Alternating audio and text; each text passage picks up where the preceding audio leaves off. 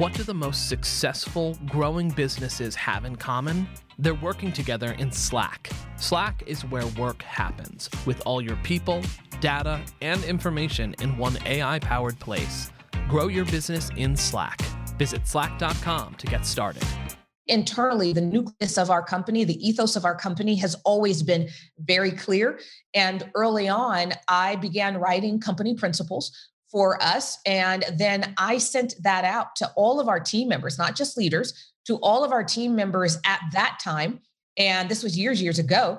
And I asked for them to tell me which of the company principles that I had laid out should stay and to add the ones that they thought should be there. And when it was all said and done, I think only maybe 2 or 3 of the original 10 that I came up with remained. And the rest of it was from our team members. So our guiding principles have been very clear from early on. And our very first one is we do it with excellence or we don't do it at all.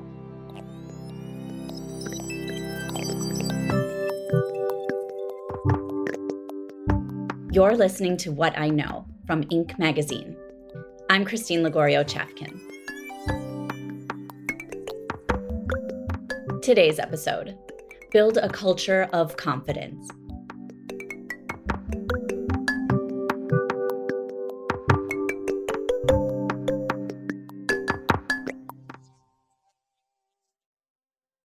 One of the most remarkable stories from our Best in Business list this past winter was about a woman who's a serial entrepreneur with an all-woman leadership team. When the pandemic hit, she was just 3 years into business, building a whiskey brand, and already had whiskey for sale in 50 states and was undergoing a major $50 million project to build a new distillery with a tasting room, concert space, and restaurants, while simultaneously providing aid in the form of PPE to frontline workers across the country. Now, these are not even the most remarkable things about Fawn Weaver or her company, Uncle Nearest. Fawn had been an executive throughout her career and a public relations firm founder. But when she encountered the story of America's first Black master distiller, Nearest Green, the man who taught Jack Daniel how to make and blend whiskey, her goal wasn't initially to build a business. It was just to bring back Green's remarkable legacy. Now she's done both. But as Fawn told me, she's never been one to just go with the flow. Well, I left home at 15. So Wow. So I decided to start my journey at 15. I started my first company at 18. I had 10 employees before I was 19. And so it's interesting because when I look back at it, the company was Few Entertainment, which is my initials, FEW. And how simple did we make our company names when you're like 18? Few Entertainment. And the irony is that it was a PR and special events firm. And my entire life, every element of what I've done, whether it is investing, whether it's starting a brand, whether it's writing the New York Times bestselling book, I've used all of those elements from my first company when I was 18. And what were those elements? How did you start it up and what was your goal? Yeah, ironically, I did I guess you would call it an internship. I didn't get paid for it. So that's what it would be for a PR firm. Now, mind you, I was very young and it was one of the top PR firms in Los Angeles. And I was working on 2 specific accounts. And I had these ideas and decided to execute upon the ideas. And the PR firm just sort of gave me free rein because they looked at it and said, we wouldn't have thought of this. So run with it. And about midway through me planning the events and the PR element of it, both of those companies said, if you ever decide to start your own PR firm, we'll come with you. And they were big clients. And you were what, 18 years old? What? Mm-hmm. Yep. And so I began representing, but the thing is, this is the funny thing about Black women, because we have this saying that Black don't crack. Nobody will look at me and say, oh, she's 45. But we mature very early in our looks. And then we somehow stay frozen in time for about 30 years. So if you look back at photos of me when I was 18, it's not too dissimilar to how I look now. And so in my maturity level was very similar. And so I think that because of that, age just never came up as a question. And I certainly didn't bring it up. Wow. That's amazing. Because when I was 18, I looked like I was 12 and acted like I was 40. Yeah. um, the way it sounds to me is you're obviously so charismatic and people were drawn to you. And when leadership is personality based, oftentimes that's it works, right? But it is so much pressure then to keep that up, and to always be there for everyone. Is that something you felt over the years? Is that a pressure that? No, No, it's just so natural. Because I am who I am. Yeah. And I don't apologize for who I am. And I attract team members who are going to fit well with who I am innately. I think for a lot of leaders, for whatever reason, they hire people and then they spend time trying to change themselves. And for me, yes, you want to just naturally improve in life. You want to become a better human being, but there's a reason that you are the leader and you're the one signing the paychecks. So the idea that the personality of a leader should mirror the personalities of those that they are leading doesn't make any sense. So I've never tried to change who I was. I think a lot of the pressure that leaders feel when it comes to, especially, leaders that people are following them because they're infectious or they're passionate and they're driven and they're following that. A lot of them look at some of those elements of being driven, for instance, and begin looking at the flaws and focusing on the flaws. I'm a big believer that whatever you focus on gets stronger. And so I don't focus on the flaws in my leadership. I truly do not. I focus on the strengths. And because of that, and I'm able to just be authentic, I tell people before I hire them very clearly, and I have other team members talk to them and say, this is my personality. This is who I am. Is this the kind of person that you want to work for? Because I'm not, as a leader, going to be for everybody, right? So I make that really clear. And my company has, I would venture to say, the lowest turnover rate in the spirits industry. We've grown, I think the stat is something like 2,900% since the beginning in terms of our workforce. And in the first 3.5 years, we didn't have one person resign. And then more recently, the bigger companies are starting to poach, but even then our turnover rate is lower than 3%.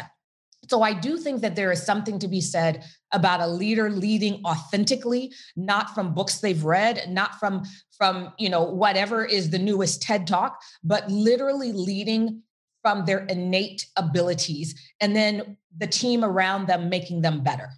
That's fantastic. And I want to talk to you more about how you've structured your new company and how the kind of great choices you've made in terms of hiring. But first, tell me about the growth of the PR firm and where that ultimately ended up, because I want to talk to you about the break you took from entrepreneurship as well. But let's hear what happened with your PR firm first. Yeah, it's interesting. So Few Entertainment, I began that in 1994.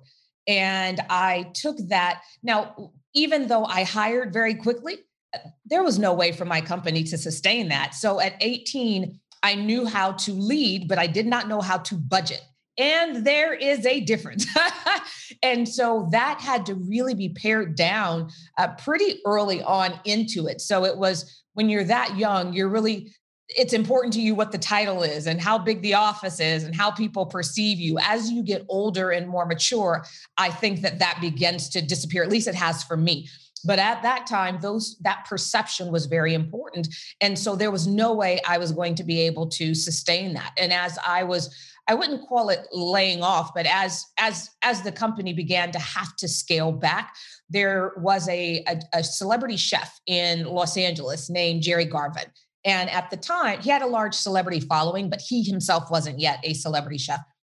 And I think he was at, can't remember where he was, but Keyshawn Johnson was starting this restaurant called Rain in Beverly Hills. He had put $1 million behind this build out, beautiful 3-story restaurant right in the heart of Beverly Hills. And I got a call from Jerry, who had been referred to me by one of my team members. And he said, hey, we're doing this launch and we want to have a really big party. And so said that you would be the one to plan it, to publicize it. And at the time, because I was paring everything down, I just didn't have the bandwidth.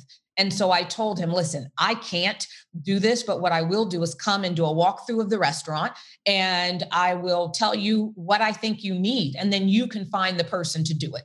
And so that's what I did. And then I began taking clients to his restaurant when it opened. And I'd probably say about a year into it, celebrity owned, athlete owned restaurants and celebrity owned restaurants sometimes can be very interesting, where you have the personality of that celebrity that's never done it before. And so they do some very interesting things. And that was going on. And I could see that was going to blow up at some point, and not a good way. And so once it happened, Jerry reached into me and he said, hey, I do not want to work for anyone again. I want to have my own thing. And so it's almost like going back to at the beginning with the PR firm, where I was coming up with ideas that may not have been mainstream or may not have been conventional, but it was something that was different and unique. And I said, listen, you've got a celebrity following already. So just transition to a full catering business where you cater for all of the celebrities, and let me build out your business plan, your restaurant plan, your branding, your PR piece of it, what that would look like. And by the way, I'll raise all the money for you. And so I put together his business plan, and through the branding process, went from Jerry Garvin to G Garvin, which is what he is now known as to the Food Network world, right? Right. And then we launched G Garvin's in LA. And it's interesting because it was built on earned media. Immediately out of the gate, it was top 10 new restaurants in LA and Los Angeles Magazine. That's hard to do because there's a lot of restaurants opening up every year in Los Angeles. And it just press after press hit after press hit, so much so that there was a 45-minute wait, even if you had a reservation, and it took you a month to get a reservation. So it literally just took off the ground. And I did that. I managed the business side of that restaurant because I'd brought in the investors. So at that point, I needed to protect their investment. And for about 4 years, so I transitioned out of having my own company, if you will, although it still was because I was invested in this new company. But for the first time, I had a partner. Yeah. I mean, I've seen this period of your life, this 6 years, kind of phrased as stepping back from entrepreneurship, but it doesn't sound so much like you were. No, that piece was still very much so entrepreneurial. That piece was not me stepping back. That was me going from having a company in which it was just me and I was the only one leading, to actually having partners and having investors. So that was a different kind of business, but still my business.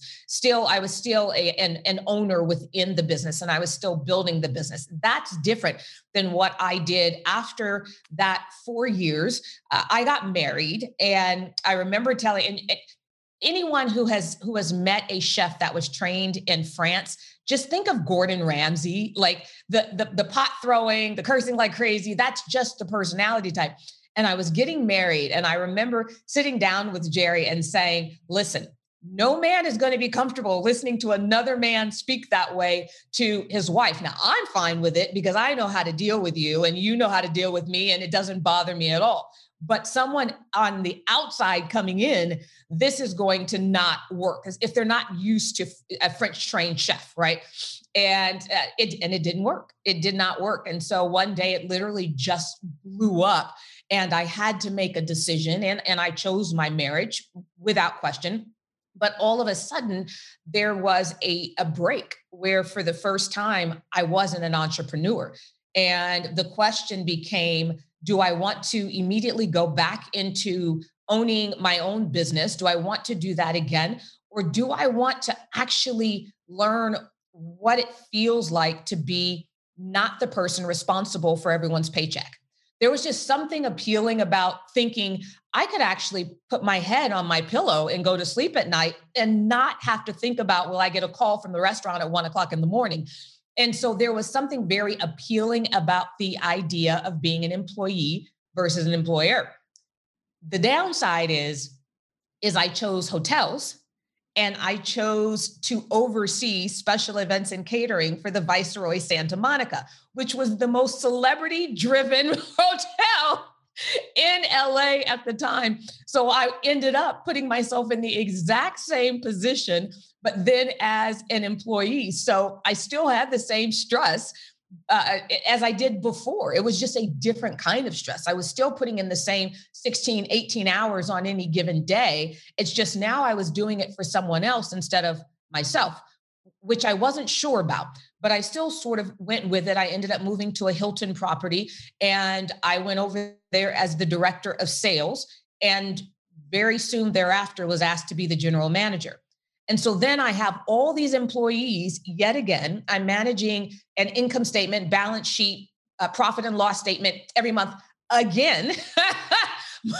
but not for yourself. But not for myself. And so for that 6-year period of time, I would not trade it for anything in the world because so much of how I manage now is different from how I managed when I first came in to being an entrepreneur, because now I get to look at it from a team member's perspective because I was one. When we come back, I'll talk with Fawn about her inspiration for founding Uncle Nearest, the fastest growing independent whiskey business in the United States.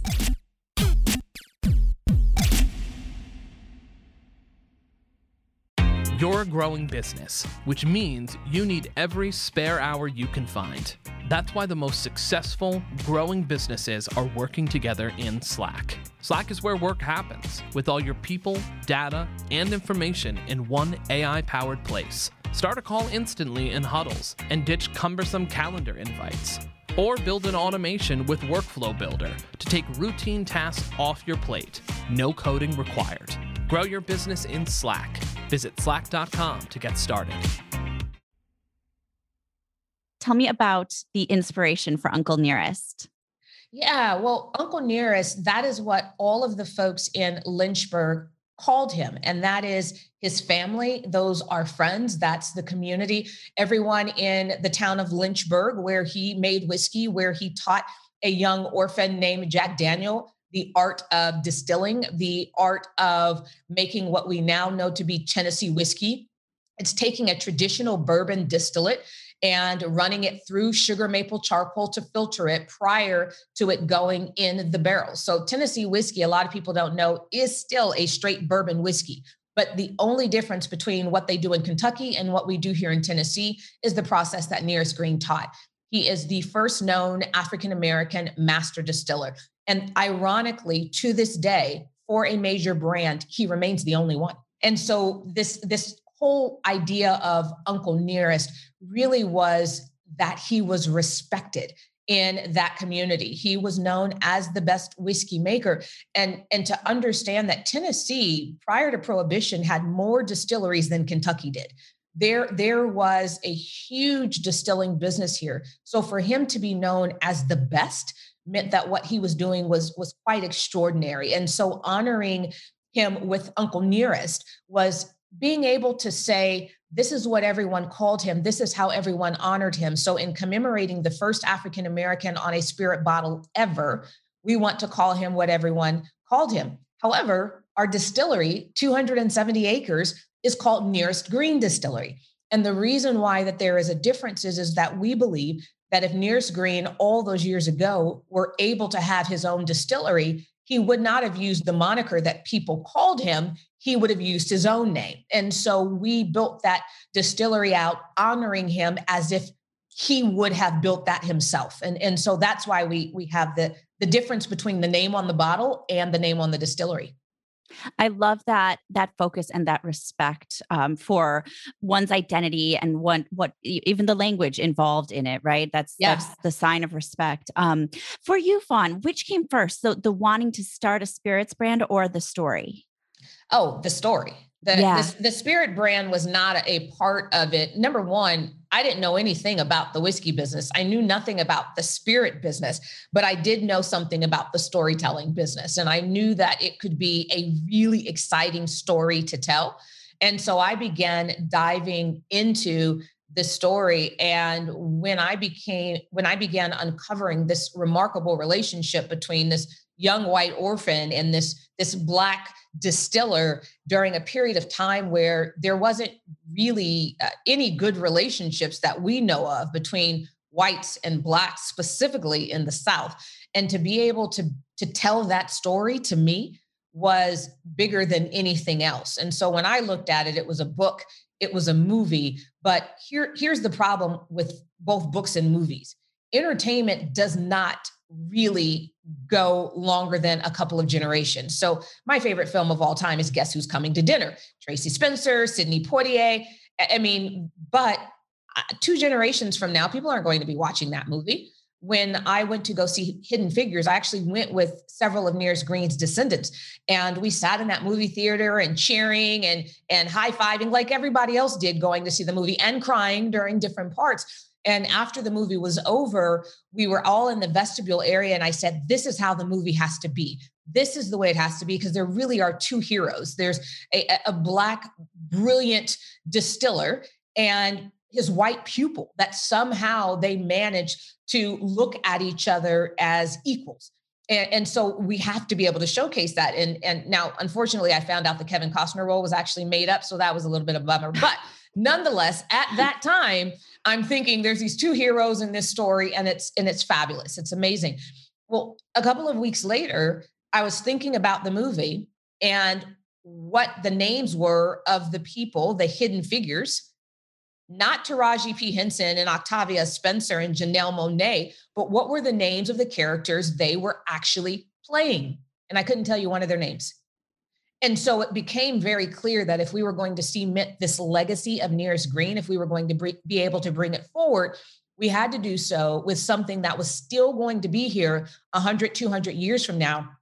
Because the story of Nearest Green in Lynchburg, it was told until about 1978. All of Jack's descendants, Jack Daniel, when he was alive, his descendants, when they ran the distillery, his eldest descendant to run the distillery as president, once he finished at the distillery, he still sat on the board of directors for the company. It wasn't until he died in 78 that the story disappeared before 79. And so the question was, how do we make sure that the story is not lost again, that it is not forgotten again? And the only way we were going to be able to do that is to do the same thing that Johnny Walker and Jack Daniel and Jim Beam did. We're still talking about their legacies because we're still seeing their bottles everywhere we go. And so then it became about cementing his legacy through something that would still be here 2 centuries from now. Wow. So the product that you ended up making, the products, I should say, you have, is it 3 or more different spirits at this point? Yes, we have 3 in our core line, but then we also have one that is sold only in the UK. And then we have another one that we sold when we first came out, a few batches of it, but then we haven't put it back out into the marketplace. But our core is 3 bottles. That's amazing. So these 3 bottles are almost a byproduct of you wanting to tell a story. Yes. Tell me how you then, a little more than 3 years ago now, and I'm sure there was time, leading up to that and creating the business in creating the distillery. How did you build that into a business? Yeah, well, I mean, that piece of it, I knew how to do very easily. The question was learning the spirit side. And I was very fortunate that the very first day I was in Lynchburg doing research, Jack's currently eldest living descendant walked through the door. And we had a conversation. We had a great conversation. And before she left, she shared with me that Jack's biography, the book that I read that took me to Lynchburg, that the farm where he grew up, where Nearest Green was the master distiller, where all these things happened. We now know that distillery to be distillery number 7, but where all of this happened, that farm was for sale. 313 acres sitting in the hills right above Lynchburg. And so then she put us with her cousin, who was a realtor at the time. And we purchased the house, the farm immediately. The house, the second story is still a time capsule. The owners of the property, they were afraid their daughter might play and fall off the balcony on the second floor. So they closed off the second floor completely. You still literally have the newspaper on the walls from October 10th and October 11th, 1898, where they insulated and then put wallpaper on top of it. You still have in Jack's room, someone was barrel stencil practicing. And you literally have, painted barrel heads all over the walls that are still there. So we've now plexiglassed all those rooms in, but just the thought that there was this home that we could restore to be the way that it was when Jack grew up there, and to restore this farm to be the way that it may have been when Nearest Green was the master distiller there. That was pretty special. And so we purchased that, and I decided to make that ground zero for the research. And I began bringing all of the research to that property. I pulled thousands of documents and original artifacts from the family, both families, and brought all of this stuff to that property from 6 different states, because Nearest's family are in 6 different states. And so I was pulling documents from every single place where they were, and pictures and photographs and that type of thing, and brought it all back to that house. And Sherry Moore, who was the realtor, she would come and she would look at this research room that I had built out, where it was literally covered in artifacts. I mean, wall to wall, stacks and stacks of research everywhere. And I would, every time she'd come, I'd share with her what I learned about her family, because she's Jack Daniel's lineage. And she says to me one day, I know you're doing a book, I know you're doing a movie, but if you ever decide to honor Nearest with a bottle, I will come out of retirement to make sure you get it right. And I didn't know at the time, but I later found out that she had been in the family business her whole life. She had retired from Jack Daniel Distillery, from being there 31 years. And when she retired, she was the director of whiskey operations, hands down the most knowledgeable and the most experienced person in the Tennessee whiskey business. Even now, the biggest master distillers in the Tennessee whiskey business, she either hired or trained.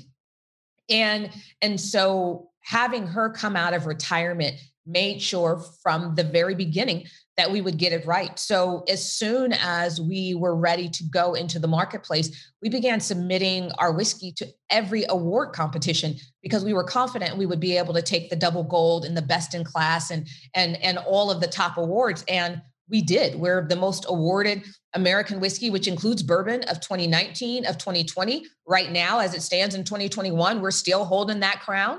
And we just won Best Tennessee Whiskey from San Francisco World Spirit Awards, which is the creme de la creme of our industry. We won 2 double golds and at that competition, and we just kind of keep rolling. But the reason why our whiskey is so great is you have a descendant of Jack, who was the most knowledgeable in the Tennessee whiskey business, running the operations. And then I hired a 5th generation descendant of Nearest Green, Victoria Edie Butler, as our master blender. And her palate is phenomenal. The way that she blends, the way that she does her tastings are unlike anybody else in the industry right now, because she's self-taught. And it's just her ability to pick out all of the right flavor notes, but also her ability to throw out the things that she doesn't love is great. So in our Inc. magazine story about you, Fawn, one of the lines that stood out to me was not one of the most artful, but it just is, it's so impressive. It's Weaver assembled an all-minority board and an all-female executive team. Yeah. Was that intentional from the get-go? Was that No. Oh, wow. No. Here's the crazy part is it was actually someone in the media that pointed out to me that my entire executive team were women.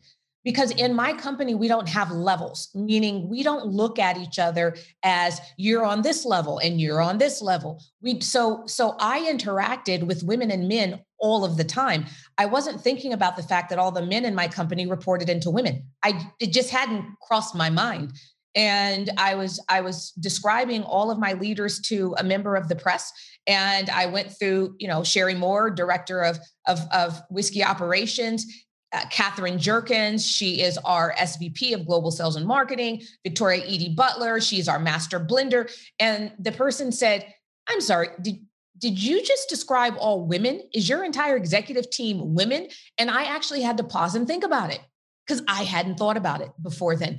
And so I wasn't looking to build based on putting together a team of all women. I mean, coming into the whiskey business, that would be crazy. On the surface, it would make no sense.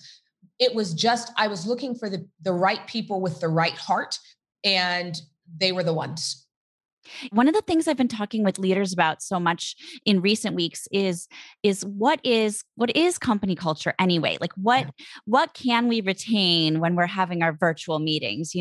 Is it just the tone of our conversations? Is it something else? I mean, it's got to be beyond just a physical thing at this point, right? So, what do you think about that? And what is your company culture like? And has it been the same this year, or is it shifting? And how can you kind of control that as a leader? Yeah, our company culture has not changed. It has been family driven, family oriented, and purpose driven from day one.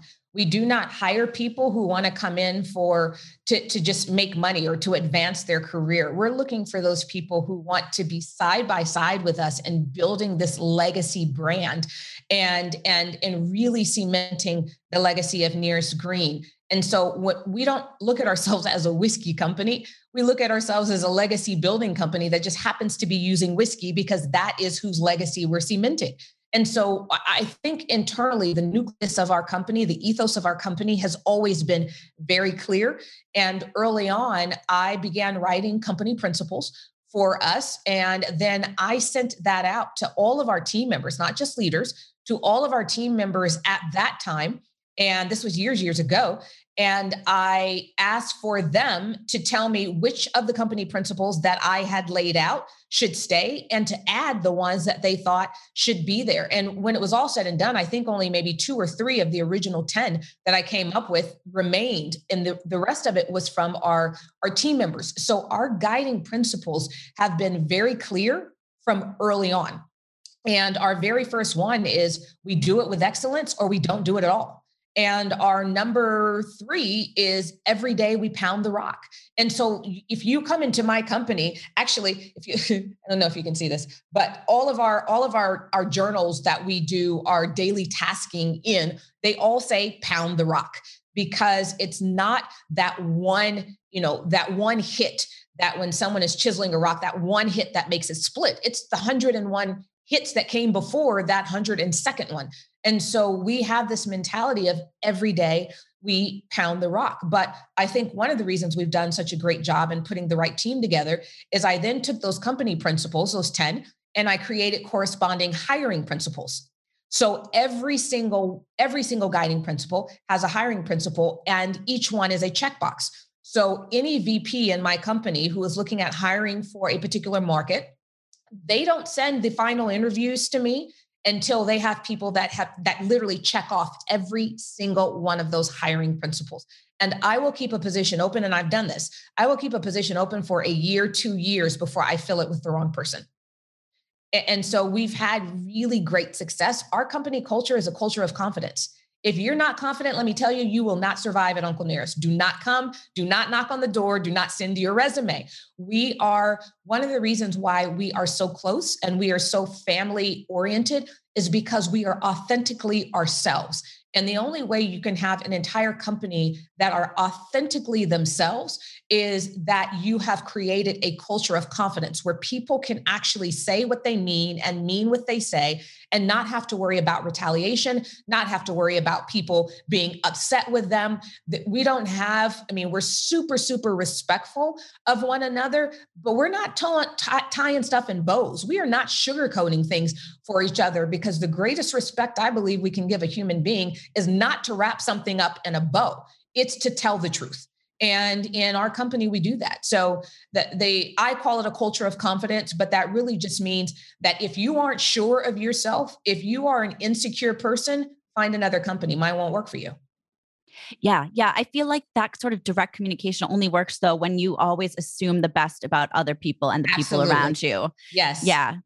And when you're respectful, because you can say what's on your mind, but do so with a level of respect that people understand this isn't an attack.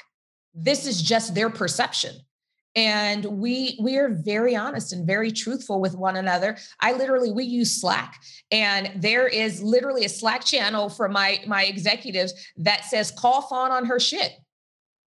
That's literally a Slack channel, right? And so making sure that my team members, I'm not the one who is being super honest with them, but they don't have the ability to do that in return. This has to be a two-way street. And so if I am doing something that my team members don't like, they need to be able to address it, and they shouldn't have to wrap it in a bow to address it. They need to be able to be honest, and that's what works for us. I'm not trying to change anyone else's company culture. I just know what works in my company. Absolutely. And I imagine you get approached a lot these days for advice from other entrepreneurs. What's the most common kind of piece of advice you're either asked for or give, or that you give, and what's your favorite kind of piece to share? Yeah, I can tell you what I share most on social media. It's Sure. 2 hashtags: dream bigger, fail harder. And the two, I believe, go hand in hand. To dream bigger, there's so many people, and especially women and minorities, we are the worst at this, is putting lids on ourselves, putting caps on ourselves. There is a great, just maybe a minute and a half video that's really old, black and white on YouTube, and it's of a scientist. And he has put fleas in a jar, and he closes this jar with this glass lid. And these fleas just keep bouncing up, fleas like boing, boing, boing, boing, keep bouncing at the lid. And after a few days, he takes the lid off. And the fleas, although they could easily jump out, they have now capped themselves at right beneath the lid so that they don't hit the lid. And the crazy part about that video is not only did the fleas that experience banging their head on the top of the lid, not only would they not jump any higher than the lid, their offspring didn't either. And I think that for a lot of people of color, a lot of women in the industries that you're in and the jobs that they're in, the lid is not there anymore. We just think it is. And so we don't have the confidence that we need to jump, right? We limit ourselves. And so that dream bigger is basically saying, just take the reins off, take the limits off. Whatever is your biggest idea that is so big, you can't do it by yourself. You need God, the universe, all the people around you. That's the idea, the big idea. And so it's dream bigger. And then the second piece of that is fail harder. There is, I actually heard this the other day, and I think it encapsulates this concept really well, which is the owner of Spanx, Sarah Blakely. She would talk about how every day when she and her brother would get home from school, their father would not ask them about their success. He'd say, "Where did you fail?" And he would cheer them on for failing, because what that said is they were trying. If you're never failing, then you're never trying to go beyond what you have capped your abilities to be. And so that fail harder mantra, I live by it. That means you cannot be afraid to fail. Or if I shouldn't say that, you can be afraid to fail. You just can't allow that fear to dictate what you do. And so that's the fail harder piece. So those are always my two biggest pieces of advice. Thank you so much, Fawn Weaver, for joining us today. Thank you, Christine. It was my pleasure.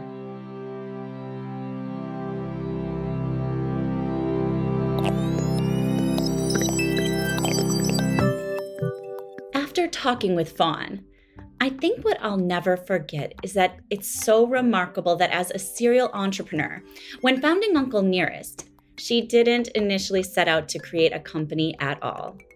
Fawn was trying to tell a story, and that continues to be the mission that drives her company. She set out to cement an important legacy. She asked the questions, how do we make sure that story is not lost again, that it is not forgotten again? And she found the best, clearest way to do that was not to make a film or to write a book, but to create a product that would honor the legacy of Black American distilling, and that story of Nearest Green in Lynchburg. Fawn isn't just impressive as a founder and as a storyteller. She's also impressive as a leader who is so self-aware she's built her company around her leadership style. She calls it a culture of confidence. That's, of course, not a universal that would work for everyone, but Fawn's level of self-awareness sure would. And that's something we can all learn from.